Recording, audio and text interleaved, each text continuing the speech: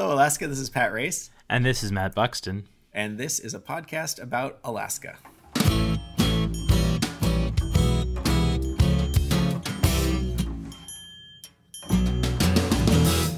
All right. Hello. Today we have a guest with us. Trip Krause is here. And Trip is a journalist who I first met working at KTOO here in Juneau. And Trip, tell us a little bit about yourself and what are some of the stories you like to pursue and kind of your ethos as a journalist? This should have been a question I asked earlier on, but do you mind if I do my personal introduction? Oh, no, not at all. Oh, thank you so much. I appreciate being given that space. Anin Boju, Trip Krause Indigenica, Nij Manitowoc, Ojibwe, and Dodom. Hi, I said, I see your light, or I see the light in you. Boju is hello, and I said, my name is Trip Krause, and I'm Nij Manitowoc, Ojibwe. Nij Manitowoc is the original Anishinaabe word that two-spirit is derived from. So I identify as a lot of things: Ojibwe, queer, trans, Nij Manitowoc, and two-spirit for people who don't necessarily know the whole background and culture behind Nij Manitowoc. My mom is a member of the Lakudere Band of Lake Superior Chippewa, and I believe she's currently in Hayward, Wisconsin. I've been a journalist for about 20 years and moved to Alaska in 2016, where I worked for KTOO. I met actually both of you, I think, in Juneau. And in 2018, I got a job offer from KNBA to come up to Anchorage and be a reporter/producer, and I did. And within less than a year, I think I was promoted to news director, or a newsroom of one. So I'm my own boss. Congratulations. I don't deadlines for myself, and I don't get hard on myself when a story falls through. So it's really been it's been a privilege to be able to work for an organization that's Native owned and operated and share sort of a mission that's in line with mine, which is promoting Indigenous stories and voices and increasing representation within the media. So stories that I'm interested in are subsistence culture, language revitalization, correcting historical context, which can be a big thing. Most recently, I've done a couple of land purchase stories. The Chugach Corporation recently bought quite a bit of land. I can't remember the number offhand, but from the Nature Conservancy, and also the Taslina Native Village is trying to buy about 160 acres, I think, of land that has been within the ownership of the Catholic Church since about the 1950s or so. And so those are really interesting to me because we're starting to see the rise of land that has been stewarded by Indigenous people for thousands of years, some say tens of thousands of years, return to sort of that stewardship. Did you grow up in the Midwest? I did. I grew up in Illinois, central and southern. So I was like one of maybe 5 brown kids in a school that was not more than 100 students. It was a poor economic region. I would say it was probably lower middle class, like middle class, if not below that. We were pretty poor. I didn't grow up with my mom. I grew up with my dad, who's white. But he made sure that I had every book or papers and pencils and crayons that I would need. So I had to do a lot of research about my mom's people and Indians in general, Natives in general.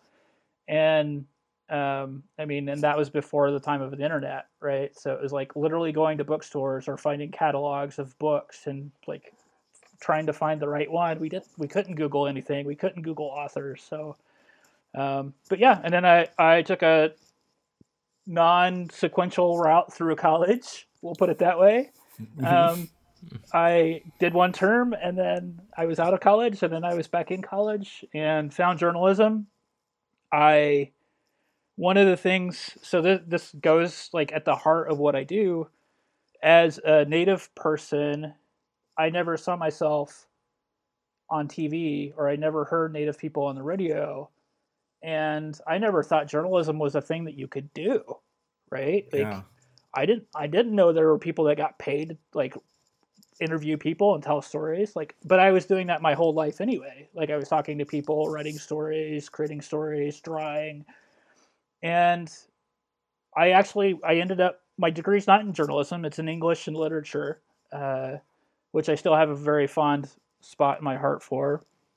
And I was a big fan of film, literary criticism and theory, psychology, psychoanalysis. Like I Yeah. like a lot of different things. So I'm curious about, I'm a little bit curious about like what it was like for you coming from outside of Alaska, coming to Alaska. Like I think that's got to be a really unique experience, especially for someone who's indigenous. Right. So if we fast forward about 6, 7, 8 years from that point of me moving to the Quad Cities, some representatives. I think one of them was Sac Fox, and another one was from another tribe, I think. And in Iowa, there's one federally recognized tribe, and we'll get into what that means a little later on, I think. But they came into the newsroom and they said, like there's all these stories about our like that we're doing with the tribe. We're doing these fundraisers for people, and they're not getting covered. Like we would like to see you cover our tribe a little bit more. And I'm like looking at our newsroom, and this has been a thing. Like I've been one of like maybe two people of color in the newsroom um, outside of college, and I was like, "You're right." And the way that we're covering crime and the way we're depicting people of color, I'm like something is off here, and I couldn't quite put a finger on it. But at that moment, I decided I wanted to move to some place that I could do journalism, but do it in a way that I felt filled my heart. I know that's corny as it sounds, but I wanted to speak to other people who went through similar things that I did. Not same experience, but similar life experiences. And I wanted to lift those voices up. I wanted to help tell those stories. Those are not my stories to tell. They are the community stories. And so it really that whole time I was still in Iowa and making that decision was like this huge crux for me, and like just completely turned the way I thought about journalism on its head.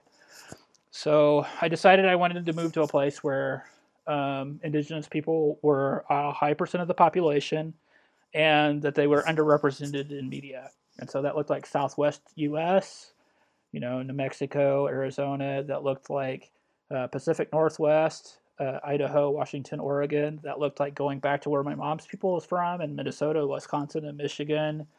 And I knew there were some tribes in New Orleans, but I wanted to get to like a large population center area. And I visited Alaska in 2013. My best friend had moved here for a job, and she was like, "You should come visit." I'm like, "I'm coming next month." I bought my ticket, fell in love with it. I grew up in an area that's very rural. We had like 40 acres of woods and creeks, and like for a little brown kid who is only limited by their imagination, it was fantastic. I didn't realize we were poor until like high school or when social stratuses start happening. Um, and so like I was like I wanted to move to Alaska at that point, but my dad was still he was in pretty poor health. He was nearing end of life, and I didn't want to move so far away that I couldn't get back home to either say Mm-hmm. goodbye or be there to pay my last respects. And then he passed away in May of 2015, and it took me about 6 months to sort of like really come to terms with where I was at and what I wanted to do. And I called my stepmom and I said, "I'm moving. I don't know where yet, but I'm moving." And Providence, the friend who I'd come to visit, had a job in KTOO and had moved over to the energy desk and said, "Hey, we have this opening. I think you're really great for it." And it was the digital media editor. And my whole career at the Quad City Times was a lot of like copy editing, writing, page design, video, audio. So it kind of mixed everything. I like doing a lot of different things. I'm not very good at doing one thing, but I like Mm-hmm. doing a lot of things. And so I applied, and the whole process was pretty whirlwind. Got the job. It took about a month and a half to 2 months to move because moving to Alaska is a big deal, and you want to make sure you get everything right. and moved to Juneau, Alaska. I fell in love with Southeast, fell in love with Juneau. You know, in my mind, it's a small town, like perfect for me, right? Like teeny tiny town, and everything. Did it cost you $81,000 to move here?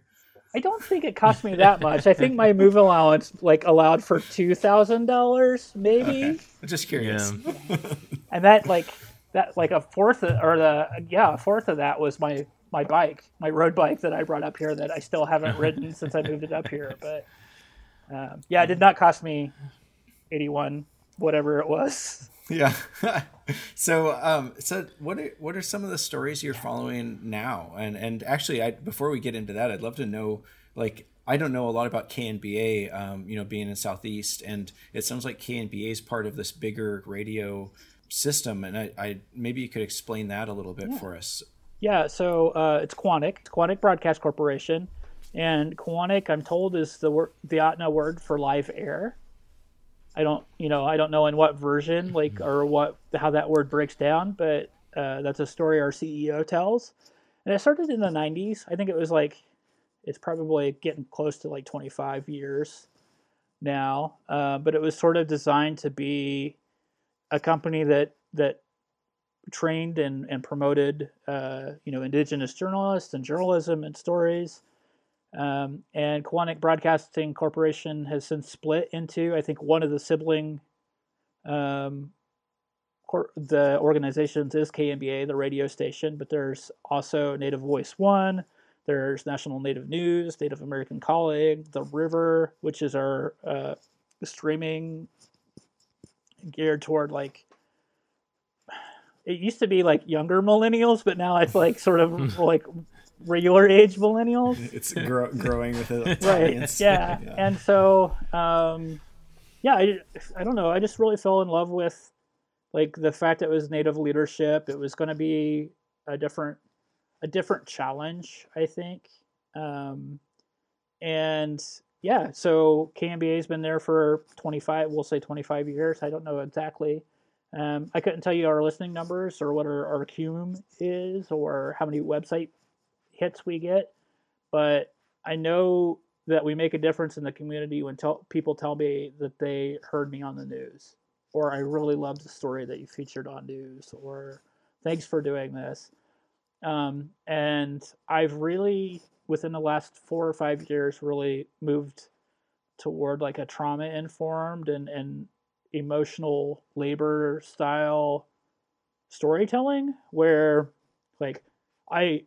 don't get me wrong, I used to live by a day deadline, page design, and I love the feeling of that, but I also really like taking the time and energy to really get to know a community or a people or a person. And so knowing how Indigenous people have been covered in the past and seeing those pitfalls, I want to avoid those as much as possible. I want to avoid those pitfalls for all people, not just Indigenous people, but the way that Blacks and African Americans are covered in the media, the way that Asian Americans are covered in the media. And instead of going in and a community in a moment of crisis to tell a story, no, I want to be in that community before that crisis ever gets there. I want to tell those stories. And when those crises do happen, then that would inform the way that I would report on that community, not just parachuting in and telling the story from a very, white perspective or, cis perspective. So it can be a challenge, but it's worthwhile. Yeah, I think I worked at the Fairbanks Daily News Miner for 6 or 7 years, and I think we definitely try. I think one of the difficulties with that is I think just nobody has the money to be able to travel like we would like to. But, I think I saw some efforts there where we were trying to go out to communities in times other than, when tragedy had just struck, and where, I think there was really trying to be aware of just the fact that, we're kind of, in some ways, the media is exploiting the pain and suffering of a community. Journalism by its inherent nature is extractive.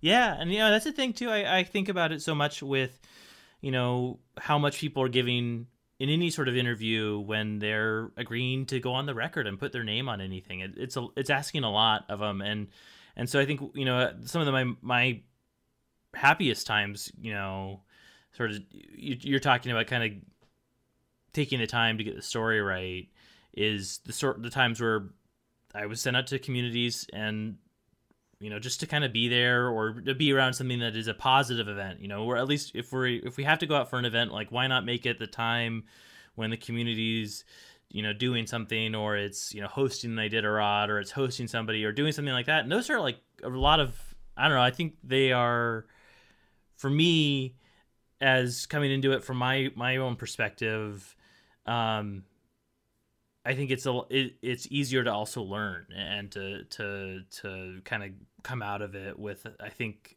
hopefully a better understanding than if I'm coming into the sort of tragedy heavy moments where you're on a deadline and you have to get a story out really fast, and so you make more mistakes. You make less mistakes when you're a part of a community or you invest in that community. So I really try to impart that. I know there's a lot that I think the landscape is trying to change, but it's been really difficult because much of the leadership of many outlets here, and that goes to public radio, that goes to newspaper outlets, that goes to TV, are white. And a lot of people come from outside, and they spend 2 to 3 years here, and then they go back to outside. And I'm assuming most of your listeners are Alaskan, so when I say outside, they know what I mean. But yeah, having a reporter come in for 3 years and then leave, like that can be traumatic for the community that's been reported on, because now they have to do the emotional labor of training a whole new person who doesn't even have a fundamental understanding of Indian law in the lower 48. Like they don't know how tribes are structured or how to figure out what stories to tell. And then I always say that like there's American Indian, Native American 101, and then like Alaska Native is like a 303 class, or it's like a 400 level class, because there's so much that's different between them. And then you can't look at one community, like we can't look at, let's say, Cake, and make any sort of comparison to like Emonic, right? Like they're completely different language structures and families and communities, and they have different experiences. And like I think, a lot of people come into Alaska thinking that Alaska Natives are monolithic.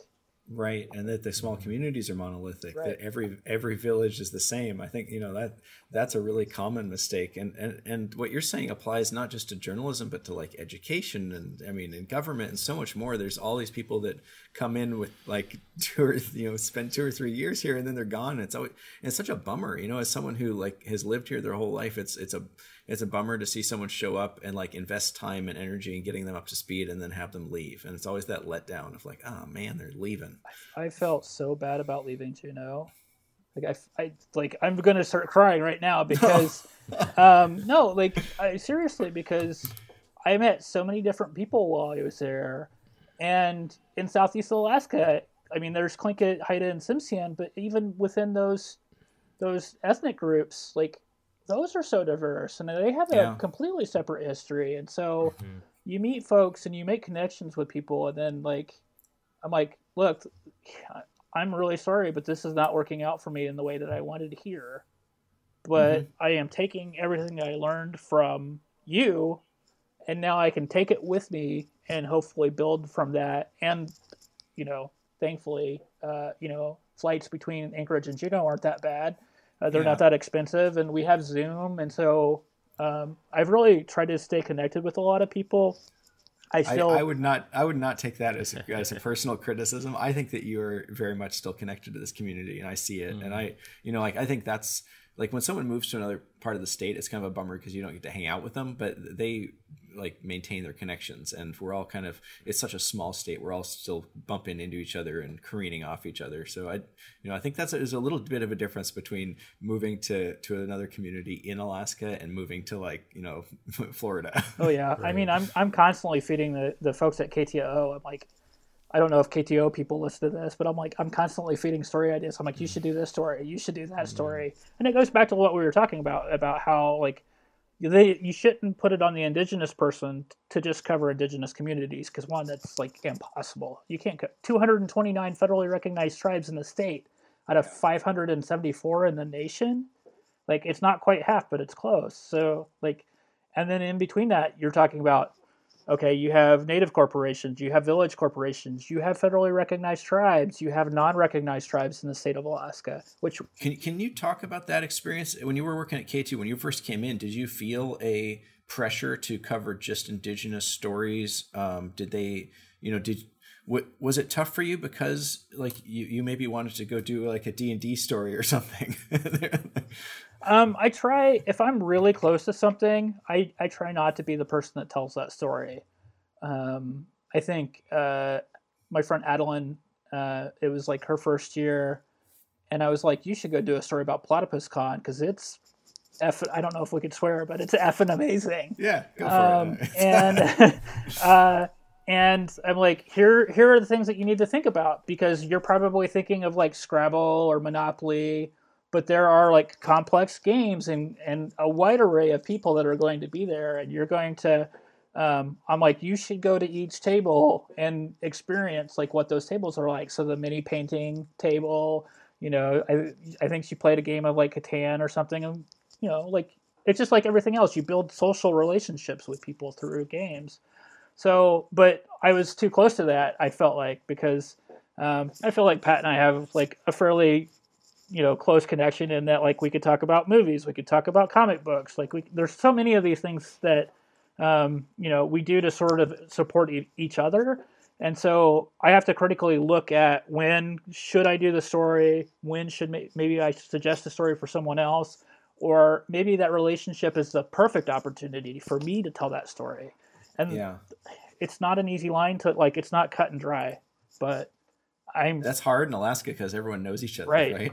And part of the reason this conversation came up with another reporter, part of the reason I can tell the stories and report on the stories I do is because of the relationships I've built with the people in the communities, and I'm continuously working on that, right? Like, just because I'm Native, I can't go down to the Kenyatsi tribe and interview them about a story. There's lots of stories in that tribe that I would love to do, but I don't have a relationship with that tribe yet. And so I really need to, I need to do the emotional labor and invest in that community before I ever think about finding a story and telling it. So same thing happens with the Aleutians. Like, I haven't done any stories about the Aleutians West, or very few stories about Kodiak and the Sugpiaq and the Alutiiq, and so they're a little more hesitant to talk to me. But that doesn't mean I'm not going to try to build that relationship. And also, those relationships build up and pay dividends over time, right? Like, you can't just go in a community and report once and then leave. Like, you have to continue to you have to keep feeding that community. Because if you don't, then the next person is going to come in and they're not going to be as receptive. So yeah, I think that speaks really well to one of the things I value most as being a reporter, which is, I think that ultimately, I think reporters all try to admirably try to be neutral, or kind of this idea of being a fair person in the community. But I think ultimately the reality is that we're all members of some of these communities, and I'm a member of Anchorage, and a member of the Alaska community, and a member of the political community. And ultimately, what I think a lot of journalists really want is not just to be quote unquote fair about everything, but to be, to see the community that we are a part of thrive and do well, and be kind of held to a higher standard, and to be able to bring everybody else along the way, and to be able to reflect that community back, and have reporting be reflective of everybody in the community. I think that's ideally where it would all be. Obviously, I think we all have a lot, especially sort of traditional media, have a lot of work to do on that front. And a lot of us have a lot of reflection to do. I guess I'm curious about, what are some of the recommendations you have for either new journalists or even journalists who've been around a long time who should be up better on these issues? Because I guess just one sort of tangent is, I also went to school in the Midwest. I went to school in Nebraska, and one of the things that always really struck me about the difference between Alaska and Nebraska is that almost every piece of land, it seemed like in Nebraska, like had a fence around it and was sort of clearly delineated private property that you could see it from the air. It was, the landscape had completely been transformed by farms. And I came to Alaska, and I remember looking out and being like, wow, look at all this land. It's just every you could go out, and then really after, spending a decade reporting on the politics and lands issues, there's still fences around it in a lot of ways, and fences that are invisible or created by kind of the governmental systems that are aligned, overlapped on each other. And all of a sudden it really makes a lot of sense about why like lands issues especially are so critically important to Indigenous people in Alaska, and how a lot of the sort of negative, sort of traumatic actions of the government are sort of wrapped up in a lot of those issues. And so I guess, but that was sort of stuff it took me a decade to kind of stumble into that. What would you recommend to kind of people about some of these issues and how to kind of get educated and also in a way that isn't saying, hey, Trip, can you tell me exactly why racism exists in Alaska? Like, please go through all these horrible experiences for me. Yeah, and even to go back when we were talking about lands and maybe to give Pat a jumping off point for if we want to talk about legislation, we can. But my favorite thing is when people show a map of the native language regions, and it's this beautiful, colorful map, and like it covers all of Alaska, and then that's it. That's all they show. And I'm like, hey, wait a minute. Why don't you put the state and national parks map up there? Because those natives don't like that land was dispossessed of them by the park system, right? And this is another colonial institution in which like is oppressed people because it has dispossessed people of land and access to land. And then you put the like the ANCSA map up of where they could actually claim land, because at the time of ANCSA, you had how many years of already colonization, and there were homesteaders claiming certain land, right?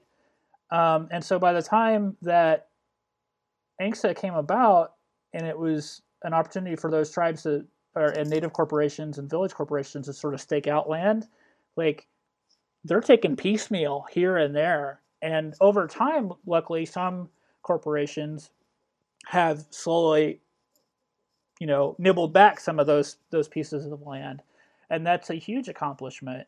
How do you train someone? I run into the issue of like, how much emotional labor am I willing to put into a person? Like, how much am I willing to teach them? I've become a pretty good judge of character. Like, I can kind of get a sense from like when a person asks me a question of like, okay, how well is this person invested? Because we meet people all the time at one press club, and the next press club they're gone. And so when you're talking about Marine Mammal Protection Act or ANCSA, and you're like, have you actually read a book? Like, have you there are a number of books. I have a list of books that I have in my like read, to read, recommended. I'm like, start with this. Usually I'm like, here's a link to my Google Doc. Here you go for it. And so, there are books that I can recommend. And for Turtle Island as a whole, Roxanne Dunbar Ortiz's book, Indigenous Peoples' History of the United States, it's fantastic. Indigenous people have been here for tens of thousands of years by most accounts. So, like, we have just as much stake in the land as anyone that comes along and tries to stake a claim to it. So that's a beautiful book to look at. Really understanding Indian, and I use the term Indian because this is a legal definition.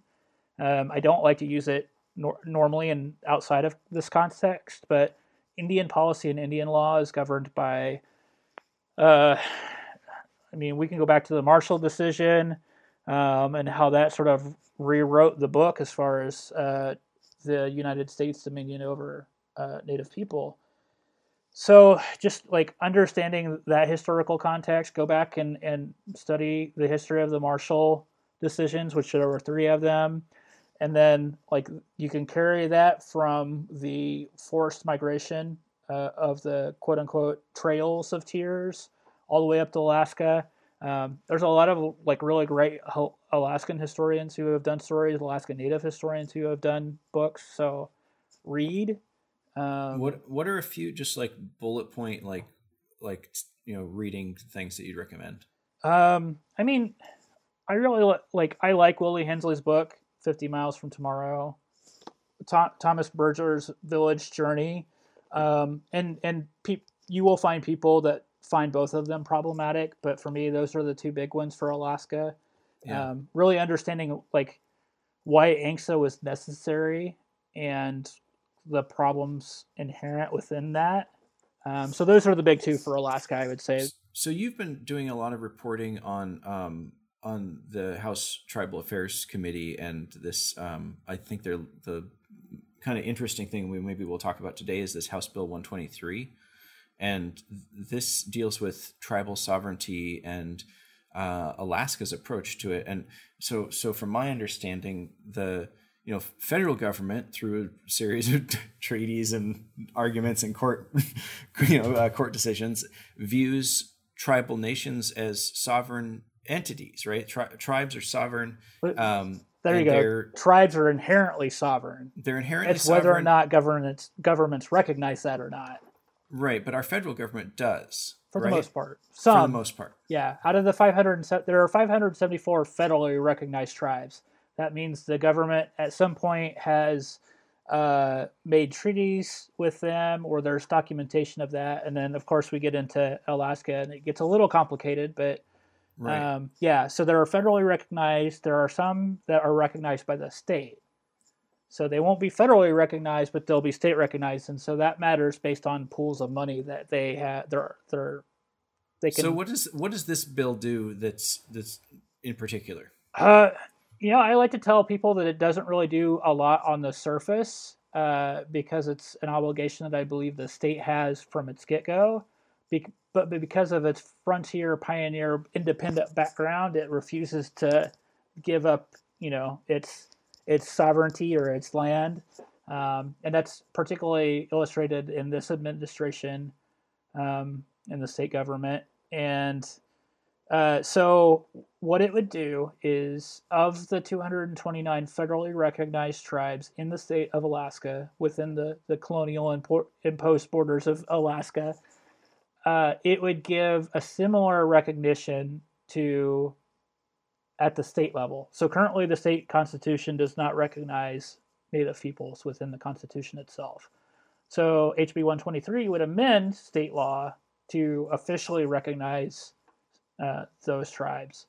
That recognition plays into the type of money pools that they can pull from, the types of grants that they can, get. It also, so federally recognized tribes in the state can have access to federal monies for certain things that the state might not have access to, right? So what it would do would that state recognition, I don't know that would really simplify the way the state and tribes interact because of the way tribes in the state currently interact. Currently there is contracting and compacting that is done between the two. But what I think state recognition would mean for our tribes is having equal representation and recognition between each other. So ideally, people think that federal tribes answer to state governments, which answer to federal governments. But as we all three know in our civics, education is state law and federal law have a tendency to be fairly separate.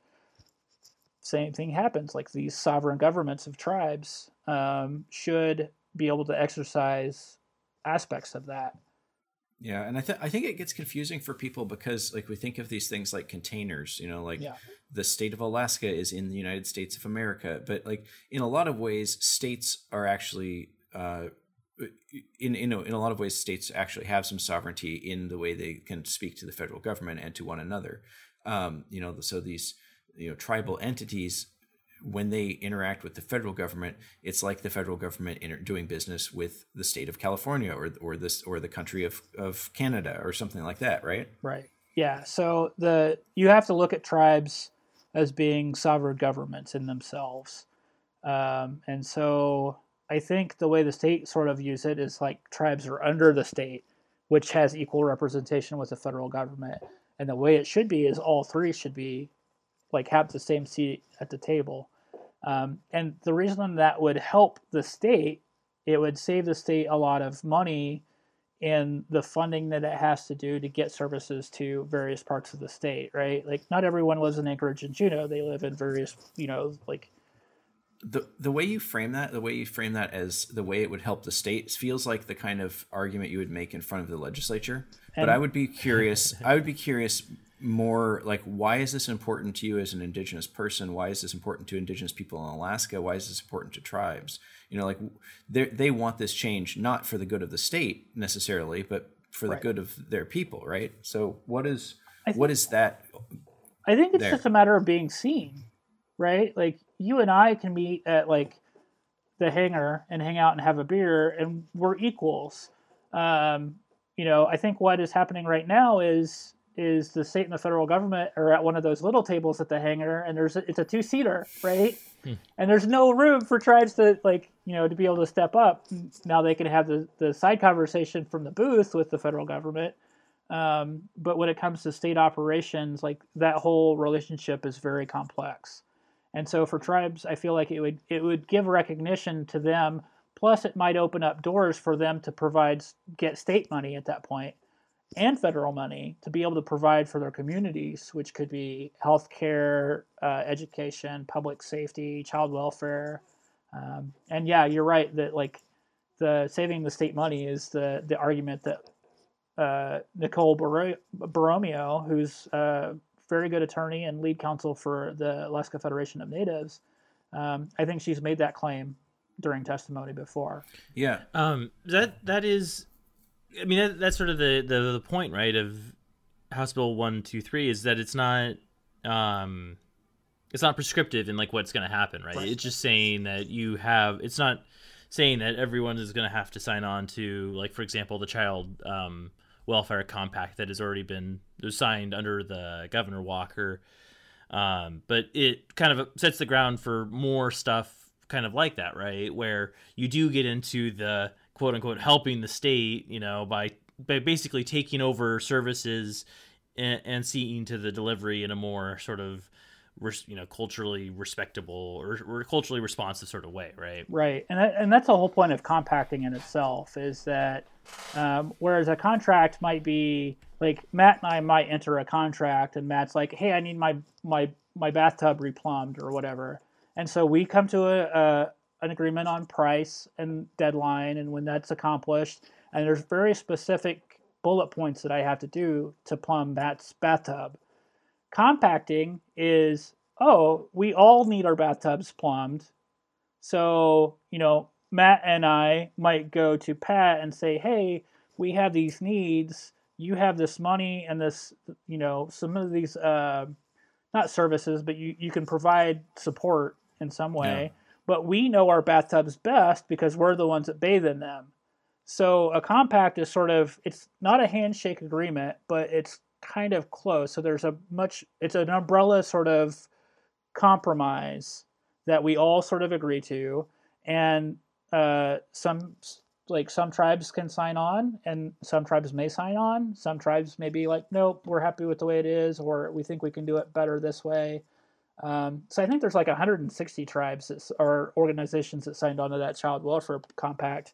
That could be a whole nother podcast, y'all. Like, I'd love to get into the nitty gritty on that. Thankfully that is moving again.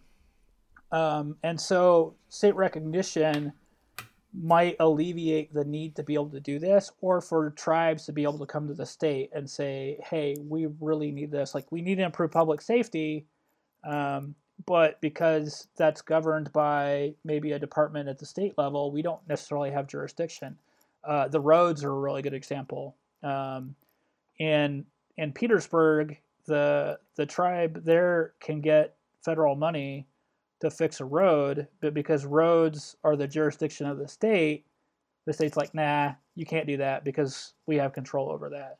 So that's kind of a very, like, I guess, abrasive example, and it's kind of boiled down, but that's the thing that you're running into, right? You have jurisdictions.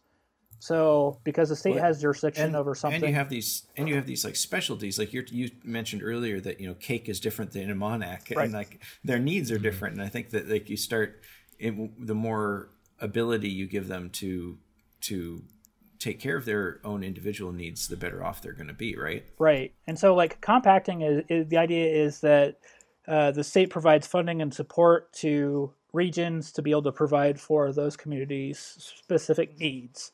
Right. What might change is with tribal recognition, state recognition, is that the tribes now can go to the state and say, hey, you have some state money that you're making available to fix certain things. If we had state recognition and we had jurisdiction over that, we could take care of that ourselves. And so that really gets to the conflict right now, because the state largely is so iron-fisted around that whole idea of like its control or its sovereignty, and it wants to make sure it doesn't lose that, and that can get splintered off into a number of different conversations. Yeah, well, it's really interesting because, you know, we talk about them kind of wrapping their arms around all these different issues and saying, you know, butt out, you know, these are my things, and at the exact same time, you have, you know, a lot of conservative politicians who are saying, well, why aren't the native corporations taking care of X, Y, or Z? Kind of with, you know, there's a really fundamental misunderstanding there, I think, of what a native corporation's role is in sort of addressing these sort of things, which is it's a big company at the end of the day, right? And you know, we're not asking, you know, Fred Meyer and Walmart to do these sort of social services, because I think we don't. Anyway, sorry, it's the big rabbit hole to get down, but I think it's interesting to see sort of a dichotomy of, or I guess a hypocrisy really, of people saying, you know, of opposing tribal sovereignty while also simultaneously saying that tribal organizations and tribal native corporations need to also be more responsible for these people. Right. For the people. Yeah, exactly. I think you hit it right on the head, and that's the thing. Like, that's why Tiffany Zolkowski, that's why Nicole Borromeo, that's why Walthall Gedock, Barbara Blake is like going to bat on the, like, for this testimony, because they recognize the power that tribes could have if the state would recognize that. You know, the state recognition doesn't really do anything in regards to the federal recognition or the sovereignty of the tribes themselves, but it could go a long way to help fix some of the issues that have become problematic over the years. And I think fundamentally it boils down to something you said about being seen. You know, it's like it's really easy for me as a white person in Alaska to just kind of live on this land and pay my rent or whatever. And like, I saw this thing the other day, and someone tweeted this and said, why am I paying rent on land my people have lived on for 10,000 years? And I'm like, oh, hey, that's a kind of an interesting way of looking at things. It's like, you know, we've got, you know, some of the poorest people in the state are the people who have lived here the longest. And that's a little bit upside down. Yeah. And I think at the heart of it, it's this Western idea of ownership versus like an indigenous sense of belonging, right? And those two are vastly opposed to each other. And I mean, that's really like what we're getting down to, is the fact that, indigenous people have been here for tens of thousands of years. White colonial settler, whether we're talking about East or West, you know, we're looking at what, 400, 500 years for Alaska. So yeah, I mean, it's just such a weird thing. And I think that, you know, really when it comes down to it, like, we just want to be seen. Like, Native people just want to be seen. Not only that, but we appreciate it when people take the time to recognize that we're here and that there are communities who can offer, you know, cultural understanding and support. You know, I guarantee you, if you're good with the Tlingit family and herring season comes in, like, you know, you're not going to be at a loss. Like, the thing is like, you know, typically they will provide for their people first, but because there is a surplus, they don't want that to go to waste. And so, if you're close with a family, like, you're part of the family. I'm not saying you're adopted or anything, but well, and that's kind of where community grows from, right? Yeah. Because you've got this like little family units that kind of adopt extra family people, and then you've got a community pretty quick. Yeah. Well, it's interesting you mentioned that too, because I guess maybe the most sort of public or sort of most recognizable example of that, right, is with the vaccination efforts that have been going on, where much of the success that Alaska has seen, right, is driven by the tribal healthcare organizations, and not just that, but also the flexibility that they are afforded under the federal law to be able to determine how to best use and how to best and most effectively use their allocation of vaccines. Right. And that's from the Indian Health Services, right, where they're like, hey, we have these vaccines. We want to get them to you because you are going to know best how to get them distributed to the people that need them. And that, when we're talking sovereignty, that's really what we're talking about. South Central Foundation is not a tribe. It's a Native-owned health organization. But the IHS recognized that they had, could have, they have sovereignty in certain aspects, and they're going to be able to deliver the resources at a better level than like the high level federal level. And I won't get into it too much, but part of the story that came out was this disparagement between tribes and tribal organizations distributing the vaccine versus the level that the state was doing it at. Because at that time, people who aren't necessarily tribal members in the state, who worked for SCF or a sister organization, was able to get vaccinated because they, IHS recognized the sovereignty and the ability for SCF to be able to, handle that distribution, versus the state, which I think was still at 65 and older or 75 and older at that time. And so, I think for a lot, corporations and organizations are maligned when I don't think people want to open their eyes and recognize that the work and the value that they have and the work and the value that they do for their communities. And so I think that story is a really good example of that. I wish that story had been framed much better, and it could have been a better story. Yeah. It ended up feeling like, you look, and it wasn't, the success of Native health organizations in this wasn't unique to Alaska either, right? I mean, you sort of saw it around the country, and I thought, hell, this is like a model that we ought to be applying to everyone. Everyone should have, and I'm not saying that like the Indian Health Service is adequate or the federal investment in these programs is anywhere near adequate, but having this kind of sort of consumer sort of driven, member driven health investment in health services is a way to make it effective. It's sort of that, we get back to talking about journalism. These are groups that are, in touch to their community, are responsive and have some stake in it. And I think, like, instead of complaining about it, I think a lot more of it could work. That would be a great model for everybody else to have kind of something that is so responsive and so responsible at the same time. Yeah, and I mean, I think that AHS story like really hit at a good time, because don't get me wrong, AHS has its own problems, and that distribution also has its own problems in that obviously getting vaccines to I hate using the rural and remote to describe communities and in Alaska, because that's so othering to me. And also the fact that, like, you could sign up via web when we know that we have digital and broadband and cell issues here in the state.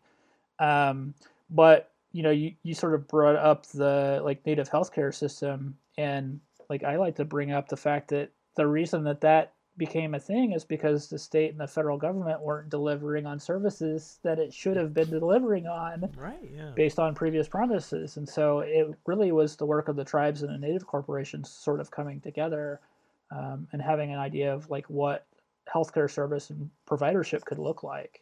And now, again, that system is not perfect, right? Like, there are issues at that system, but by and large, I think the successes far outweigh the negatives. So I'd like to step back just a second and put a pin in House Bill 123. Sure. Like, what do you? I know it's sort of still in process, but you've been following this a lot closer than Matt and I have. What do you see for its future this session? I mean, I don't cover a lot of legislature. I end up like feeling like tribal affairs is a really good avenue for me because it's a really good lens for me to look at these larger issues from. Bills like this have been introduced before and have died in legislation. When I talked with one source about the story, I was like, well, how optimistic are you that this will happen? And I think it's because it was introduced early enough in the session, and because of the tribal affairs and the Bush caucus and the support that it has now, they were pretty optimistic, right? I'm a little pessimistic once we insert a 6'4" question mark into that equation, because I know how they might think that is threatening to the state's rights and ability to do what it wants to do. So yeah.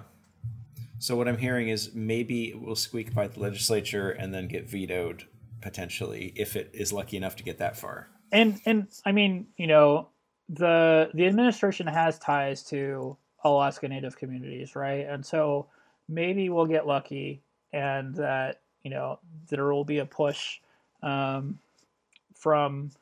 I guess below, if we're looking at 6'4" as being the watermark, that maybe you know, we can grow the heart of the Grinch just a little bit, like maybe 2 sizes, and get it passed, and that would be beautiful. The one downside to this legislation is it does not recognize the unrecognized tribes, right? Like, there are tribes in the state that are not federally recognized. And so House Bill 123 only provides state recognition to those that are already recognized by the federal government. So there's a tribe in near Dillingham, and there's a tribe in Seward that are not federally recognized. And they rely a lot on the native corporations that are in the area and the village corporations to help sort of support that. I'm also not sure how it will affect the 5 so-called landless tribes, the tribes that weren't able to grab land during ANCSA, and that are still fighting for that sort of recognition on that level. So, yeah, I mean, it's not perfect. It's not perfect, but would it open? I think the nice thing about this legislation is it would open up an avenue for those tribes to get state recognition, right? And so at least they might be able to get some funding and services, like a pool from the state that they could pull from. But yeah, I mean, there are never any easy solutions. If they were easy, they would have been done 200 years ago. But it's a step in the right direction in my book. Yeah.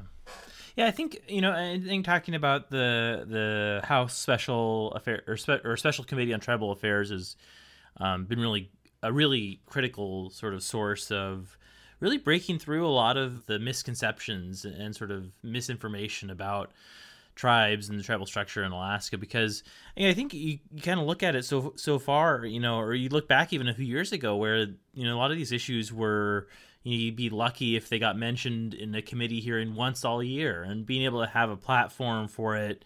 You know, I've been able to watch it where you do see the light, you know, flick on in a conservative pro-mining legislator's head, where they go, oh shoot, you know, this is not, you know, not only is the current system not fair, but it's also, you know, there's, you know, the solutions to it are actually pretty equitable to all involved. And I think kind of being able to sort of create the relationships in the community, in the legislature, to be able to sort of break past some of those kind of reflexive responses, you know, I think is been really meaningful. And you've seen some of that. Yeah, again, you know, a lot left to be desired with all of this, but there's been, I think, you know, some marked, I don't know if progress is probably too strong of a word for this legislature, but there's been, some steps or thoughts about steps forward that I think are at least, at least everyone's going to be operating on the same set of facts and same sort of set of understanding and historical understanding. I think that's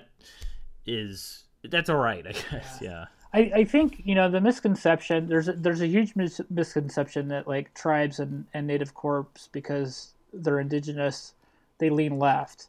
But as we know, there are corporations who are largely trying and have their foot in the extraction door, right? Mm-hmm. And the thing that I'm trying to impart on journalists who come into it and see like, extraction and environmental journalism is like, we're the good guys and we're fighting for this. It's like, but at the expense of tribal sovereignty. And so for me, like, this is where I'm going to disagree with people in that, like, I think the Arctic Slope Regional Corporation was right to pull out of AFN based on the things that were happening at that time and what they were doing. Doyon is another good example that has mining subsidiaries, and there's some land that they have holes and plans to drill holes and explore. We're looking at a weird, like, gumbo of issues and policies and just things that have been stirring for a long, long time. And it's nice. It's a nice, deep, dark color. And as we all know with gumbo, that's a good thing. But when you try to sort it out, it becomes really difficult because things are infused and they're not quite as clear and crisp and clean when you're reporting on them. But oftentimes that's the way people want to look at it. Yeah, that's interesting that you bring up resource development and extraction, and like I think there's this. There are a lot of people that don't think that native corporations do any of that, and I think don't recognize that that's part of their business model, and that maybe think it's almost antithetical. But it's also a weird situation for colonists to say you can't develop your land.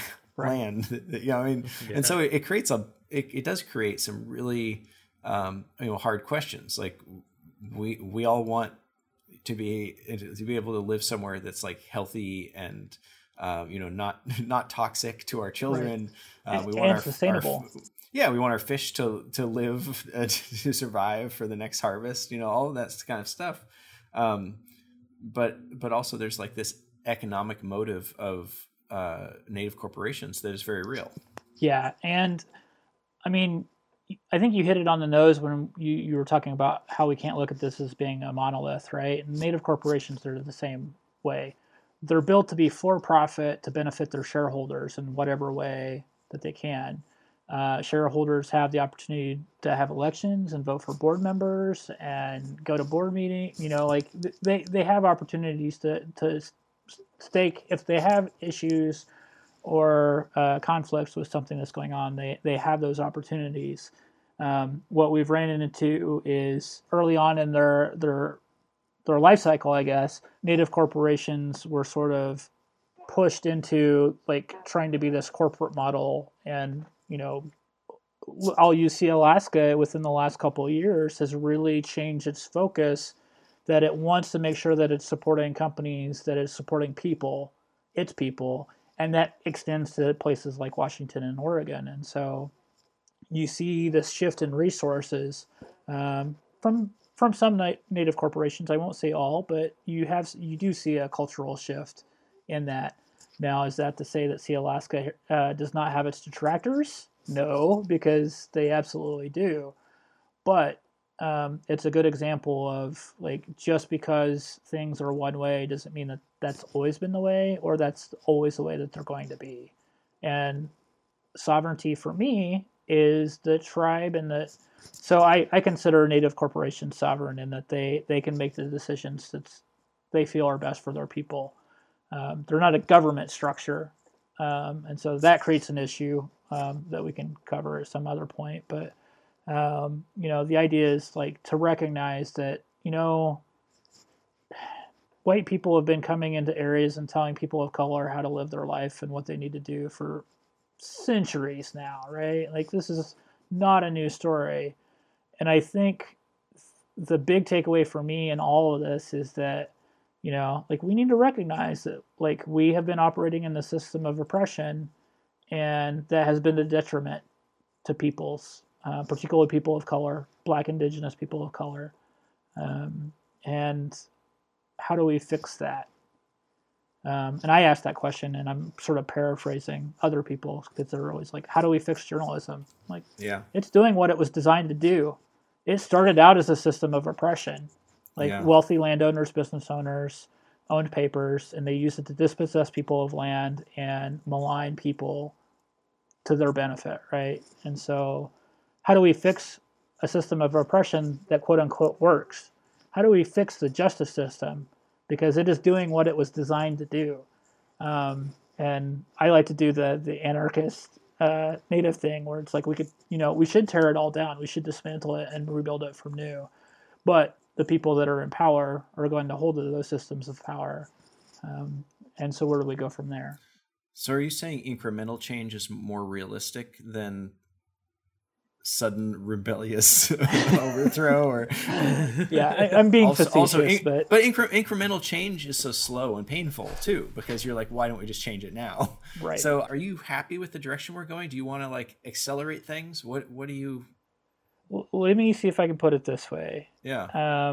So probably I would say a majority of your listeners are going to put it in a perspective in that, like, the state's been in existence for how long? 75 years like or so? A blink of an eye. A blink of an eye. Yeah. Indigenous people have been here for tens of thousands of years. And so when they're looking at providing for their communities and their people and their culture, they're not looking at it by like generations. Like they're looking at it in centuries and millennia. And, the fact that we are moving forward on this, we are moving the needle, even if it might be a microscopic movement, we are moving the needle. And I do feel good about where we're going. Are we getting there fast enough? I don't know. But if I were to set out today and try to walk to, let's say Juneau, and that's also facetious, but if I were to try to do that, I don't know what that timeline looks like. If I were to set a deadline for that, there's no way I would hit that deadline. But that doesn't start until I walk out the door or I take that first step, right? And so if it's one person taking that step, it's going to be a long-ass journey. But if it's 4, 5, 1,000, 10,000, like if we all push that needle, we're going to move it at a much faster rate. I guess my dream is that one day we get there. One day I'll walk to Juneau. No, that's not true. But well, we'd love to have you back. Right. I will be back. Don't get me wrong. But me walking there is probably not going to be a thing that happens. Well, I hope that you get here eventually, both physically and metaphorically. So thank you for... Yeah, thanks for spending some time with us today. I don't know if there's anything else that you want to chat about before we go, but I think that we've been chatting for a while, so maybe we should kind of start finding our wrap up. I think I can, and this is going to be a big thing. Is like, I think oftentimes, and this goes beyond just like House Bill 123, but this is my general postulation that oftentimes when we make mistakes, the people that we harm, we often try to invite them to the table to try to help us fix it. But we're the ones that started the problem, right, in the first place. And so, like, that can be really harmful. And so I do encourage everyone, and this goes for Indigenous or not, to do, I call it emotional labor, because it's work. Emotional labor is hard labor. Before you ask someone to educate you or to ask them to come to the table when it's like, oh, tell us what we did wrong.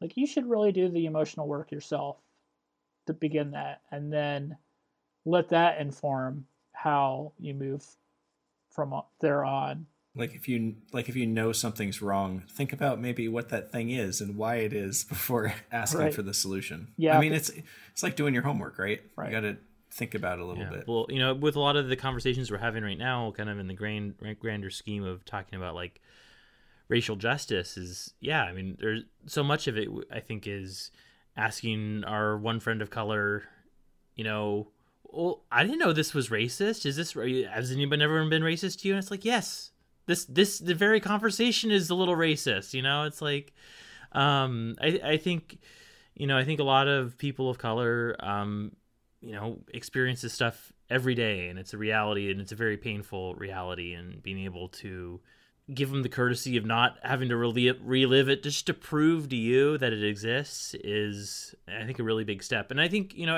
I credit to a lot of white allies out there who are, can at least, grab their, well-meaning but misinformed friend and say, look, before you go ask your person of color, I can do the talking for them, and I can at least give you the basic ground rules of racism exists, and it's like a facet of a lot of different things in our daily life, and in ways that are frequently invisible to the people that are benefiting from them. My favorite is when those so-called well-meaning allies try to center themselves in that discussion, and that just, I mean, if I had a wig, I would flip it at that point, because like that just drives me nuts. And it's just like, here's a group of people of color who are expressing that maybe a word that you chose is wrong. One of my favorites now is I've been changing the phrase of substance abuse to substance use, or struggles with substance use, because abuse is one of these things where it's like, it's such a negative connotation, but how many times have we self-medicated, right? Like, and that's not necessarily abuse.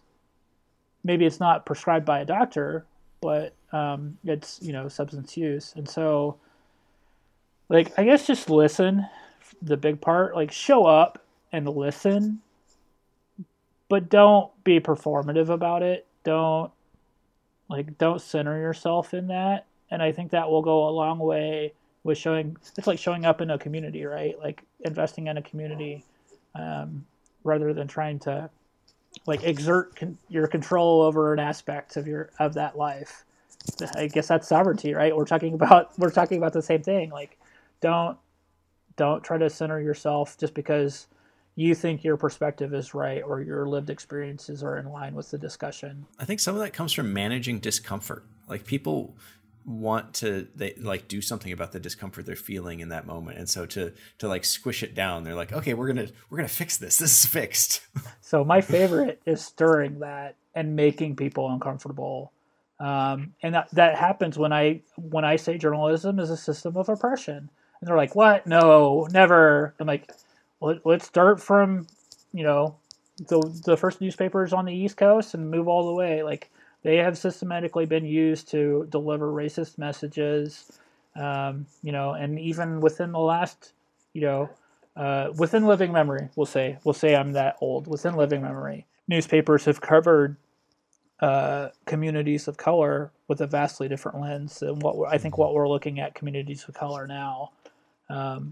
And I mean, it's fragmented, but we see that every day here in Alaska. Yeah. I mean, like I see that in the national news. I see that in the local news. I see that, in a lot of different ways. That's definitely not like an old thing that we can remember. It's like happening. Right. Yeah. It's present memory. But I think, the people who are trying to make the change, and I'm going to give like some shout outs if I can.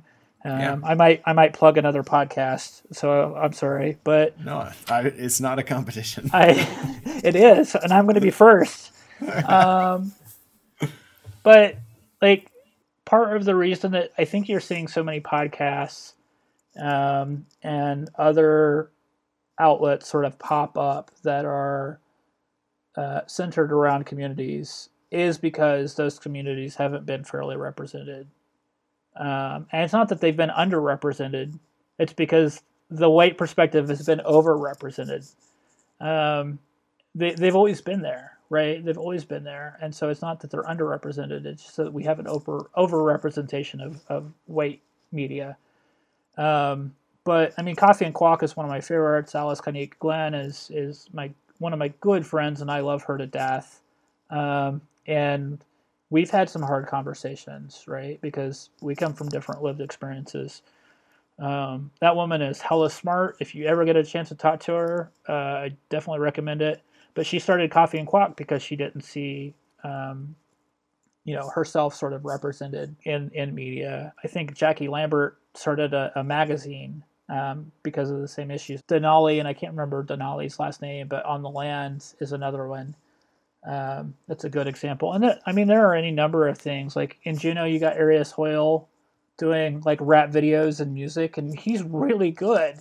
And it's, he's good at that and he loves doing it. But I'm guessing part of that is that like him growing up, he probably didn't see that representation as much. And so like there's really this, as shitty as colonization has been, it has really infused and sort of like bred this idea of we're just going to freaking do it ourselves because no one else is going to do it right. And so there's that. I'm a board member for the Native American Journalists Association, so I'd love to plug that. We have professional membership, which is the Native membership, but we also have the associate membership, which is really anyone. If you cover Indigenous issues at all, you can be an associate member. I mean, those are the big ones. Quantic is constantly working to try to develop younger and younger talent and develop shows. And it's gone through its own sort of ups and downs, but, we're trying. I'd love to hire a full-time staff member to work with me in news, mostly just to pitch ideas off of, but also to, like, have someone else who is like me, has brown skins, Native, and we can sort of continue this effort and this movement forward. There are any number of podcasts. There's the Rambler, which is, and I only know them from their Twitter name, which is Jay the War Pony, Jae, and she is a Black Indigenous person who is just really, really. I love following them on Twitter because it's just a really insightful feed, and it's one of those that I've got the notifications turned on for. The Red Nation, which is a Nick Estes project, which is another podcast. I said I was going to plug one. I'm plugging multiple. And that's really good. This Land, which I think is a Rebecca Nagel podcast. Connie Walker. Oh my God, I love Connie. Connie's a former CBC journalist, did the Missing and Murdered podcast, Finding Cleo, and is now working on another podcast. And the thing that I'm finding when I'm talking with folks is that, like, we're all doing this because nobody else was doing it, or the way it was being done was wholly inappropriate. And it's really taken people to take the initiative and sort of push the envelope a little bit and create media that we love and is applicable to more than just like a niche media Native audience. So those would be the big ones. Great. Thanks. Some of those I've heard of and some of them I haven't. And I know Arias. I love his music. I think that's a great recommendation. Yeah. But thanks for your time today. Thanks so much for being here, and call that an episode. My pleasure. Like, you want me back, or if like you want to talk about any of these other issues, we can. Yeah, I think we had like a list of like 3 or 4 other items we didn't even get to touch on, so we'll have to have you back for another one. Yeah. Yeah, good. I like it. All right. Well, goodbye, Alaska. Goodbye, Alaska. See you later. Bye, Alaska.